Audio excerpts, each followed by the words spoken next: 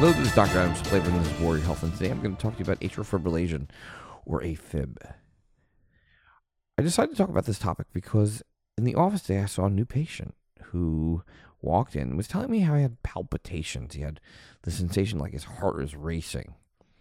And lo and behold, when we took his vitals, we found his heart rate was like in the 180s, which is really fast because if you think about it, the heart rate should probably be between 60 and 80, maybe go up to 100 max at rest. But just sitting in my office, this guy's heart rate was 180, which is a little bit alarming from my perspective. However, the good news was he wasn't lightheaded, he wasn't dizzy, he wasn't fainting or falling. And those are typical things that we see when people's heart rate goes that fast. And so I sent him to the emergency room where we started medicines to slow his heart rate down. And on that, I said, maybe I should talk about AFib. This guy, came into my life for a reason, and that was to speak to the world about atrial fibrillation. So what exactly is atrial fibrillation? Well, let's take a step back. The heart itself has two upper chambers called the atria and two lower chambers called the ventricles. Atrial fibrillation is when there's a rhythm disturbance up in the atrium. There's a rhythm disturbance in the upper chambers, and that rhythm disturbance happens because there are multiple irritable points within the atria, and it causes that chamber to what we call fibrillate, or move around like a bag of worms, not really contract normally. You see, normally what happens is that we have, all of us, each and every one of us have a pacemaker, and that pacemaker, its job is to tell the heart in what order and in what fashion it should beat. And so the pacemaker sends out an impulse, and it goes to the atria, the two top chambers, and it causes those chambers to actually squeeze, to push blood forward down through the valves into the ventricles. And once that happens, that impulse that causes the heart to, at least the atria, to contract, then moves on to what we call the AV node, which is basically a weigh station, where it just waits a couple seconds, just allowing the atria to empty, and sends that signal down to the ventricles, the two main chambers down beneath, causing those chambers then to contract, to be activated, and move blood forward in the right direction. Well, atrial fibrillation is a situation where there are multiple impulses that are causing the atria not to contract like it usually does. And basically, as I mentioned before, fibrillate, or move around like a bag of worms. So what's the big deal about this? Why is there a problem with this? Well, there are a couple of things that we have to worry about. One is heart rate. When people are in atrial fibrillation, the heart rate can go quite fast. It can go up into the 180s, even over 200 if you're a young, healthy person. And having a fast heart rate for a long period of time can do a number of things, not to mention if you have underlying coronary disease, if you have underlying atherosclerosis, or you have underlying blocked arteries, it can cause actually or precipitate a heart attack. Or in certain circumstances, it can cause heart failure. And the reason why this happens is I usually describe the situation as very similar to, I don't know if you're familiar with I Love Lucy. Well, I Love Lucy was a show that came out in black and white back in I guess it was the 50s. And there was one episode in particular where Lucy, the main character, and her best friend Ethel decide to get a job in a chocolate factory. Well, everything starts out very nice and organized, and they're doing a great job in wrapping the chocolates as they moved along the conveyor belt.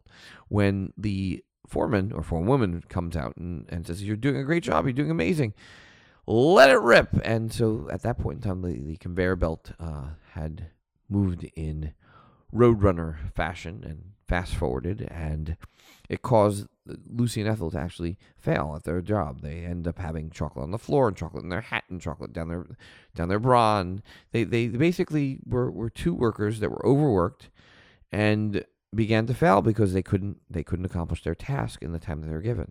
Well, this is what happens also to the heart. You can go into heart failure. Your heart will become weak and dilated and big, and you'll start retaining fluid, and many of these patients will end up in congestive heart failure. And sometimes it can be reversible, obviously, if you slow the heart rate down. But that being said, that's what also atrial fibrillation can cause. It can cause congestive heart failure. It can cause a heart attack. It can also cause, believe it or not, a stroke. So, as I mentioned earlier, the atria, the top chambers of the heart, are normally part of the process of moving blood forward. Well, in atrial fibrillation, the atria do not pump. And when they don't pump. Blood just sits around. And you know what happens when blood sits around. It coagulates. It forms these little clots. And in that situation where these clots form, they can then fly to places where we don't want them, like the brain, causing a stroke, or to the gut, causing bowel infarction, or to a limb, like a leg, a toe, an arm, a finger, or to a kidney, or to other parts of the body where we don't want them to go. So atrial fibrillation shows, at least can cause, a number of issues. One being very fast heart rate, 2, congestive heart failure or heart attack, and 3, causing a stroke, amongst other issues. So these are the things that we're concerned about when we're dealing with a patient with atrial fibrillation. So with this gentleman who came in, and we saw in the emergency room, it so happened that his blood pressure was not so bad. It was actually relatively decent. So we were able to treat him by lowering his heart rate, by giving him medicine through an IV to slow the heart down. But because his atrial fibrillation, this funny rhythm, persisted, we needed to do something a little bit different.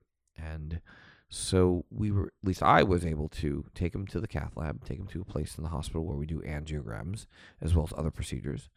And I was able to cardiovert him.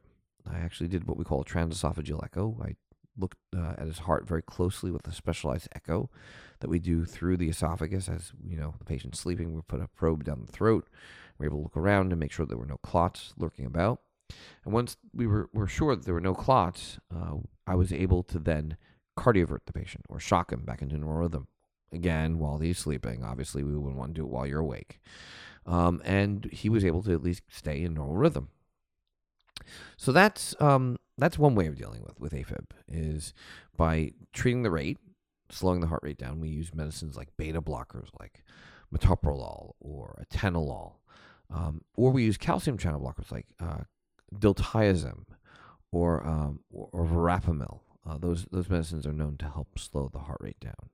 So that's one way of dealing with it. By slowing the heart rate down, you help treat the patient. There's another way of dealing with it. You can treat the rhythm. You can actually shock them out of the rhythm that they're in. And you can do that a number of ways.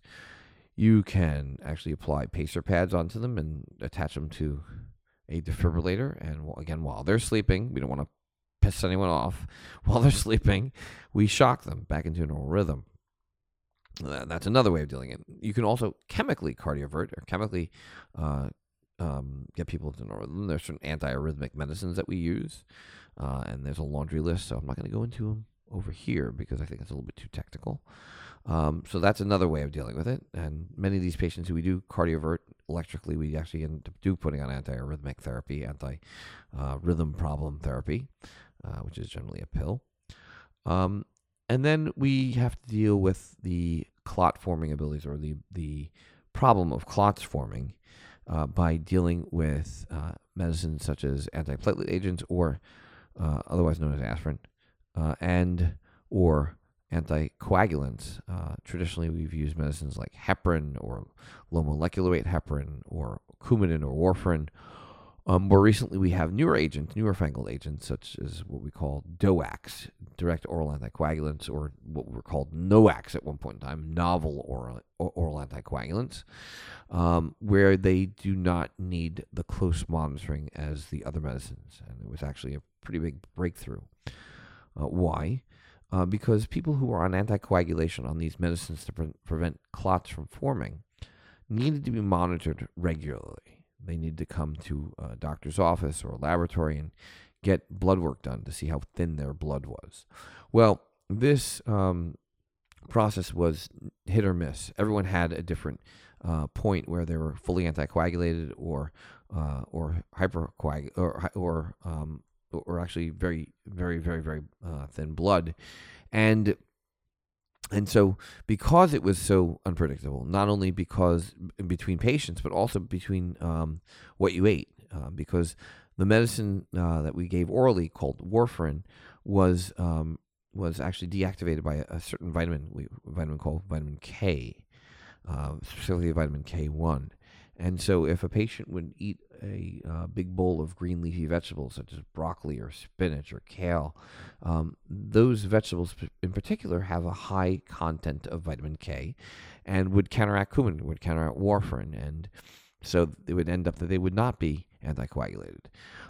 Or if they didn't eat those greens, then they would be either therapeutic or very or super therapeutic, or have their blood be very thin. So that's where these newer agents came into play, the ones that we didn't have to monitor how thin the blood was. And it was quite easy. It is quite easy. It's a lot more welcoming to the patients. However, this blood thinner needs to be used with caution in certain circumstances, kidney problems, liver issues, and the like. And these medicines need to be dosed accordingly. So that's really AFib in terms of how we treat it. We treat the rate, we treat the rhythm, we anticoagulate, and that's really the long and the short of it. How did people end up with atrial fibrillation? Well, one, you can have a gene for it. There are a number of genes that are implicated in creating atrial fibrillation or making you predisposed to having atrial fibrillation. High blood pressure can do it. Cholesterol problems. Age, your maturity can do it. Other things that can do it, alcohol, high doses of alcohol. We would call it holiday heart syndrome, where a patient would come in after binging over a weekend and would develop AFib. Also, believe it or not, sleep apnea, or a medical condition that causes sleep problems, can also induce atrial fibrillation. So those are the things that can potentially cause, even some level of coronary disease can cause AFib. So if you look at these causes, many of them are at least reversible, if not amenable to treatment. And there are those that aren't, like the gene issue. So again, there are causes to AFib. Even valvular heart disease also is a very big cause. Whether you have a valve that's too tight or a valve that's too leaky, would cause the atria to become irritable because it stretches the atria out. So that's what typically will cause AFib. So we have the cause, we have treatment options, at least medical treatment options. There is a procedural treatment option where they can go in and ablate your AFib. Basically, what would happen would be, is I would me as a cardiologist, send you to an electrophysiologist or rhythm specialist. Actually, in cardiology, I tell my patients, we have a number of different subspecialties. We have the plumbers, which are the interventionalists, the ones that put in stents and do balloon angioplasty. And then we have our electricians.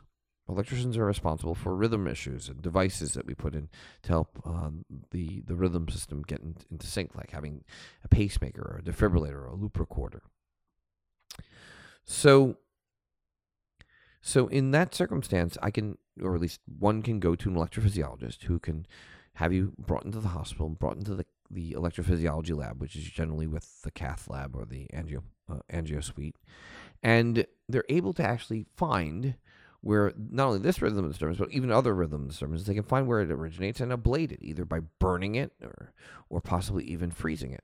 And many times in AFib, they will freeze it out, specifically because many times it starts in the pulmonary veins, and those places are amenable to inflating a liquid nitrogen-filled balloon and causing frostbite, and causing this rhythm problem to basically dissipate and go away. So that's another way we can deal with atrial fibrillation. So bottom line is, if you have AFib, you need to talk to your doctor specifically about ways of treating it long term.